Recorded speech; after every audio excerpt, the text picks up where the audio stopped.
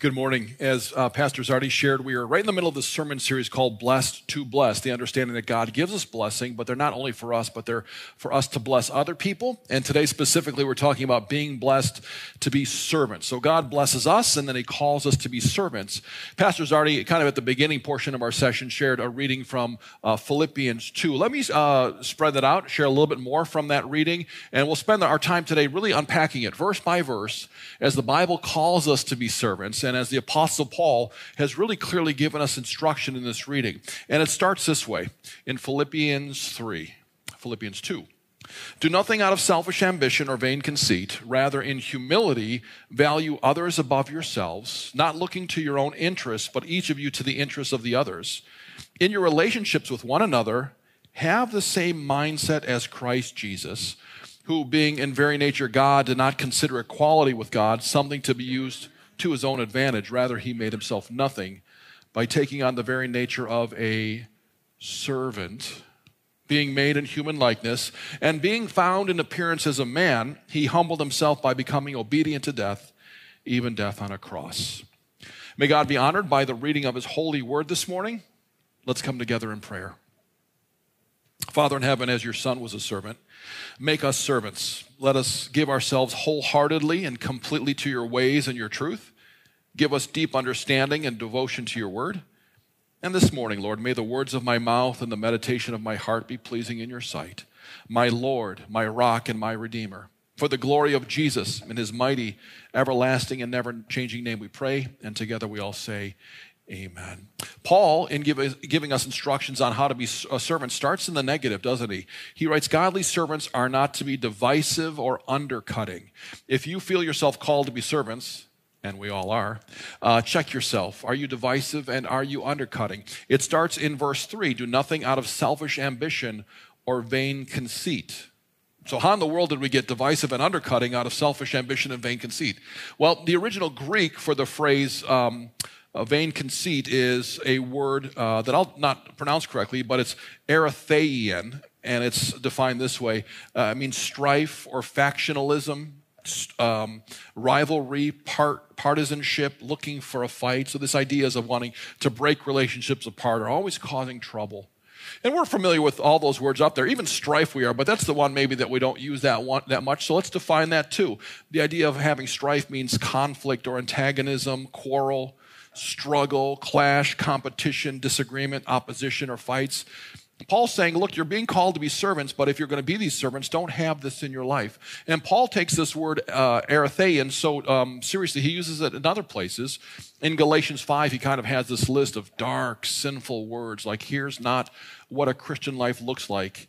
And let's take a look at that now. He says the works of the flesh, or what the world says is valuable, are evident. Adultery, fornication, uncleanness, lewdness, idolatry, sorcery, hatred, contentions, jealousies, outbursts of wrath, selfish ambitions, and then right in the middle is erytheian, which means seditions or being rebellious, heresies, envy, murders, drunkenness, revelries, and the like, of which I tell you beforehand, just as I told you in the past, that those who practice such things will not inherit the kingdom of God.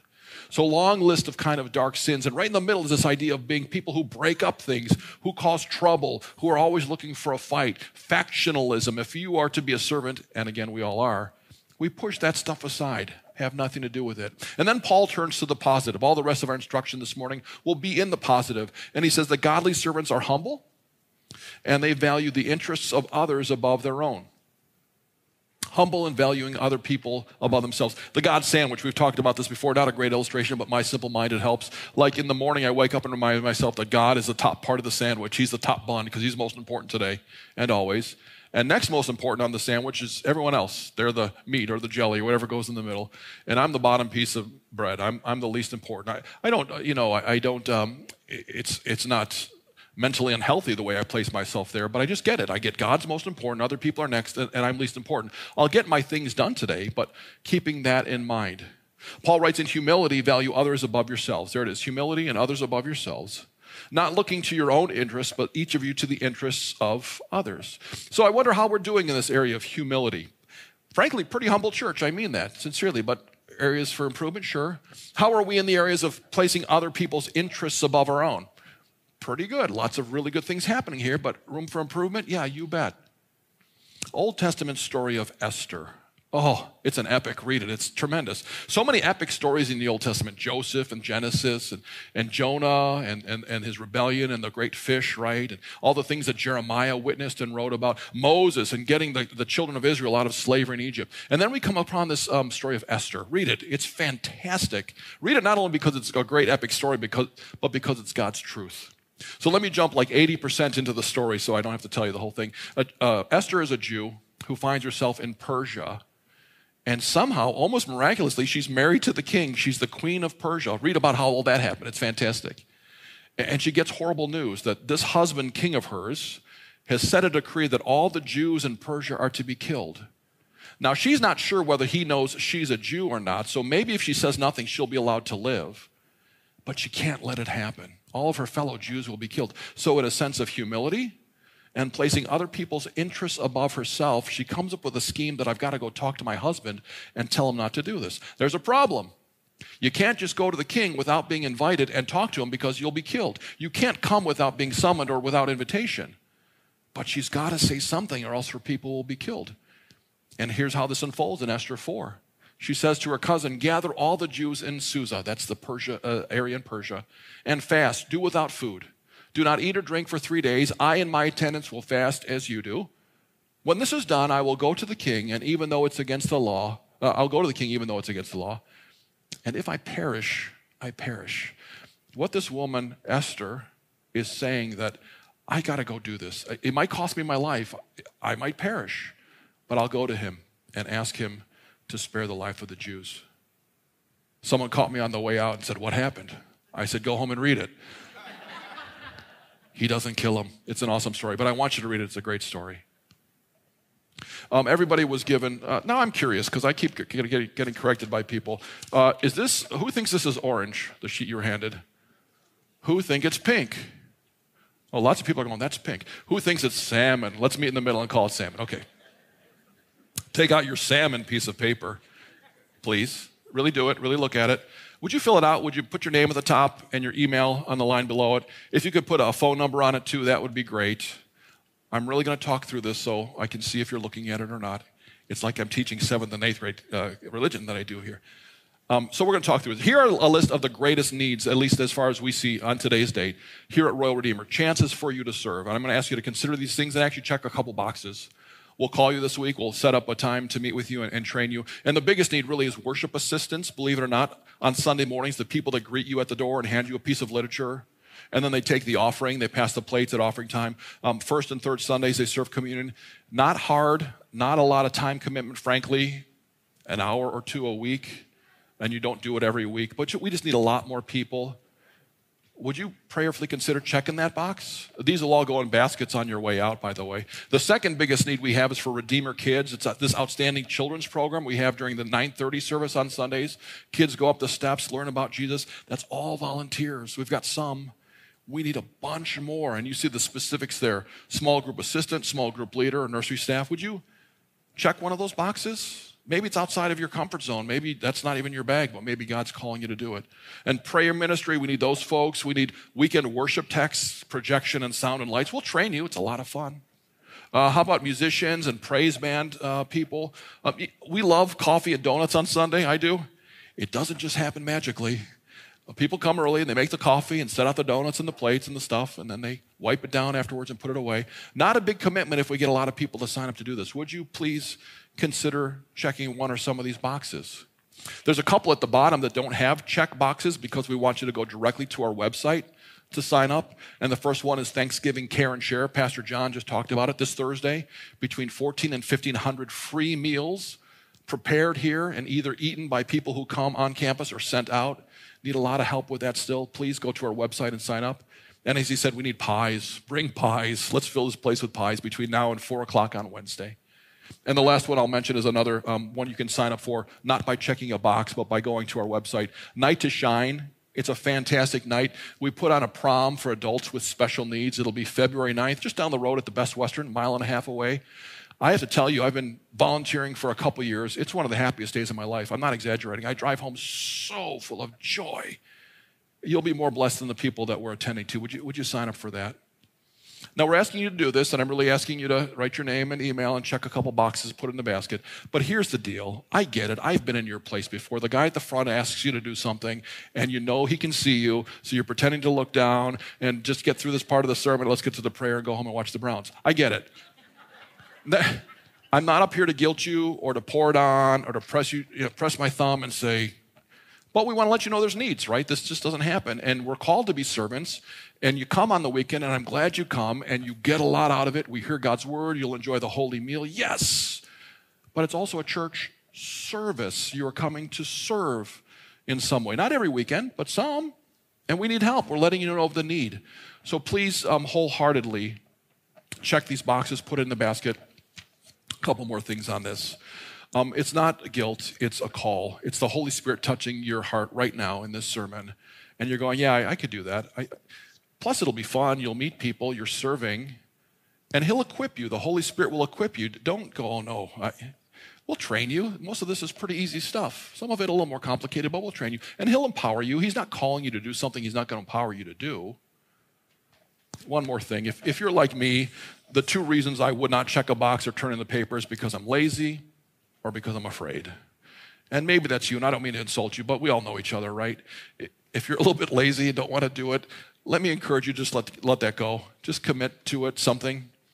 Let the Holy Spirit lift that from you. If you're afraid, let that spirit of fear just be lifted out of you. We'll train you. The Lord will be with you as you're serving. Yeah, please fill those out. Put them in the baskets on your way out. This Thursday, you'll meet with family, most of you. It'll be wonderful. Food, football, laughter. It's going to be fun, grateful. Some people do it today. I just found out some people are having Thanksgiving today. That's fun. Some on Wednesday, some on Friday. But for some of you, it's, oh no, because she's going to be there. Or, oh gosh, he's going to be there and he doesn't stop talking about politics. It's hard, right? Like that one or two or three people are there and it's not joyful. It's yucky. So let me ask you, as people who are thinking about being servants and humble and placing others above yourself, will you in the time between now and then pray and just say, Lord, you know we're going to be together. We just don't get along well. And would you show me, Lord, how to serve that person? I don't mean just literally handing them the stuffing. That's cool too. But like, just have a spirit of servant, just a spirit of humility. You don't agree with them on just about everything, but it's okay. Love them. Talk about some commonality. Serve them in any way you can. Being humble and placing other people's interests above your own. Number 3, Paul continues, being a godly servant requires a change of mind. This is so interesting.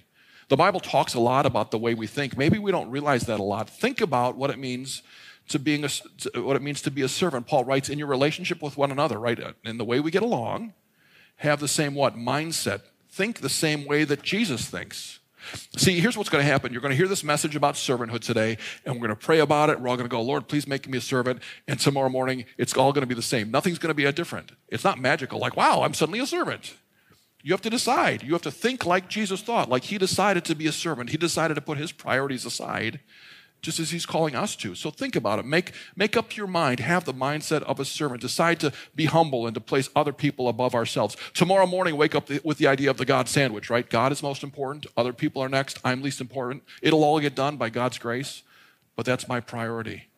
The Bible talks about this idea of thinking like God and having a fresh and a renewed mind, right? We read about it in Romans 8. Those who live according to the flesh, or the priorities, or the things that the world says are good, have their minds. They think about what the flesh desires. But those who live in accordance with the Holy Spirit, with God, have their mind set or think about what God, the Spirit, desires. The mind governed by the flesh is death. But when we think godly things, when we jive with the way the Holy Spirit thinks, there's life and there's peace. And so maybe we need God to help us think about what we think about. The psalm writer did. He writes in Psalm 26, test me, Lord, and try me. Then he writes, examine my heart and my mind. Lord, look at my motives and the way I think. Take a long, hard look, God, at my thoughts and tell me what you think. There's a pastor named John Piper. He's a Baptist. Oh, we disagree with some important stuff with old John, but I think he gets it right here in a list of 3 things on how to think God thoughts. Like, that's a nice idea. I want to think like God, but what does that mean?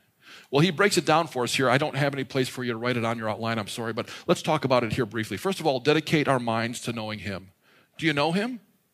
How do we know God? By reading his Bible. Big push here at Royal Redeemer for Bible literacy, that we all would have a really firm grasp about what's in the Bible. Read your Bible. Do it at home, do it in groups, do it together. Know what's in the Bible. Secondly, thinking clearly and truly about him so that we don't have false ideas in our minds, in our meditation. Lots of us have ideas about God and they're just not true. We thought of them ourselves or someone told us, we read it, but it's not in the Bible. It's made up or it's a falsehood. Meditate on truth. And finally, not being satisfied with merely an intellectual awareness of God, his attributes, his character, and acts, but we intentionally devote our mental effort to serve our affections or the emotions. Our emotions are engaged, our affections. The truth in our mind actually lives itself out in servanthood. Number 4 this morning, godly servants are more like bond servants. Some of the translations translate Paul's Greek into this idea of being a bond servant. And it reads that way in the New King James, Christ Jesus, who being the form of God, did not consider it robbery to be equal with God, but made himself of no reputation. And this Jesus took the form of a bondservant and coming in the likeness of men. So for our purposes this morning, a bondservant is not a slave. It's not someone who has no rights, or it's not someone who's abused and held captive. A bondservant is actually someone who does it voluntarily. They're people who found themselves in debt, some kind of debt, financial debt, legal debt, and someone got them out, paid the finances or got them out of legal trouble, and now joyfully, because of what has been done for them, they attach themselves to that person as a bondservant. I belong to you because of what you've done for me, and I do it joyfully and voluntarily because of what you've done for me. That's what we are with Jesus. We're not slaves to him, but we are bondservants because of what he's done for us. That means that as bondservants, we give ourselves completely to God. We hold nothing back. We are his. We belong to him. The Bible speaks about this clearly. Maybe sometimes we deny it. Romans 14, if we live for the Lord. And if we die for the Lord. So whether alive or dead, read that last part with me, we belong to the Lord. You're not your own. You belong to God. But it's a joyful thing to belong to God, but you're not your own. He bought you out of death. Pastor Zardy talked about it a moment ago. Going to the cross for you. That's the price that it costs to get you out of sin, to get you out of an eternity away from God. The Bible uses strong languages like hell and gnashing of teeth and fire and darkness and torment and aloneness. My goodness, that's all of us because of sin. Jesus bought us out of that trouble. And now because of what he's done, we joyfully give ourselves to him. We follow him. And we give ourselves in bond service to what is his priority. I've used this illustration before. I like it because it speaks to my simple mind. The only problem is it's almost certainly not true, but we'll use it anyway. And maybe you've heard this before, but it speaks to me. Abraham Lincoln was walking past a horrible place, a place of a slave auction. Deep sin, darkness, and evil. And his heart is moved by the wretchedness that's happening there. So he goes up and he sees the woman that's being sold, and he loves her and bids a high price to win her. And he wins and takes her by the hand away from that awful place. And now it's a place of peace in a field by a big tree. And he says, I love you, and I paid a high price for you. And I go be free, find a husband, have a family, live joyfully, enjoy life. And he turns around and walks away, and she follows him. He turns out, no, you don't understand. I love you, and I paid a great price to set you free. Now go, be free, liberty. Find a family, live a great life. And he turns around and walks away, and she follows him. And he turns around and he says, why are you following me? And she says, why would I want to be with anybody else? That's who Jesus is to us, church. That why would I want to be with anyone else except the one who bought me out of death and despair, confusion, blindness, eternity away from him? It cost him his life. Who could love me like that? Nobody. So Jesus, I want to walk with you. I want to follow you. Oh, I'll stumble. I'll mess it up. But you've got me. You're pulling me along. And because of that, now I'm called to service. Service in the church, to love him and love others. Service outside of the church. We commit ourselves as bond servants, kind of attached to him and pledged to him. Number 5, godly servants are obedient even unto death. Paul gets extreme here. He says, here's what Jesus did, and here's who we are, as his servants. Now, we won't spend a lot of time on this, but Paul writes, Jesus humbled himself by becoming obedient to death, even death on the cross. For our purposes this morning, that simply means that we don't give up being servants even when it's hard. Being a servant is hard. I mean, serving on Thursday, Thanksgiving meal, that'll be hard, but that'll be a lot of fun. Gravy and people who are grateful and Thanksgiving and yay. But sometimes it's really hard. Sometimes it stinks. Bible says don't give up when it's hard. We are pledged to do this even unto death. 3 things to talk about at the bottom of your outline. These are your next steps. I'll spend a little more time with these than I usually do. Number 1, read the whole entirety of Philippians 2, 1 through 11. I read the middle part for us today. But again, in an effort to get Royal Redeemer super biblically literate, we want you to read context, right? What are the verses beforehand? What does he say in the middle that we talked about today? What comes next? Would you commit to doing that? Number 2, find a place to serve here at Royal Redeemer. I think we've made it pretty clear that the need is great. We need help. Find a place. Find a couple of places. Bring your family along. Going to be a lot of fun. And finally, number 3, we made the print small. I know, I'm sorry, but we wanted to squeeze the whole thing in. Hang that piece of paper, that outline somewhere where you can see it all week. Read through this passage this afternoon again and tomorrow, maybe twice tomorrow, maybe 3 times on Wednesday. This is so much good for us. It reads this way. Same thing we've talked about all morning, different translation. Don't push your way to the front. Don't sweet talk your way to the top. Put yourself aside.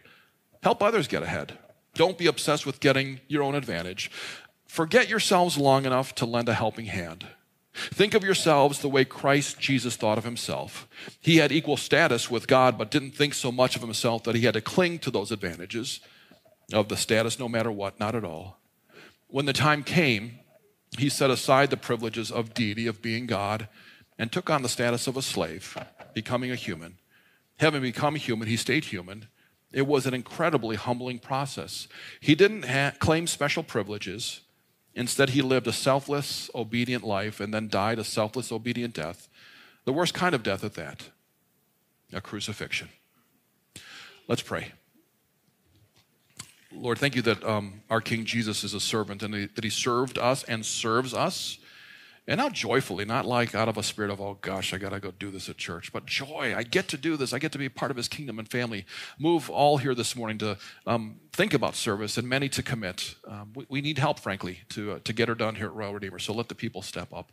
Again, in a spirit of grace, joy, and celebration, voluntarily celebrating the privilege of doing this. We pray this all in Jesus' name. And together we all say, amen.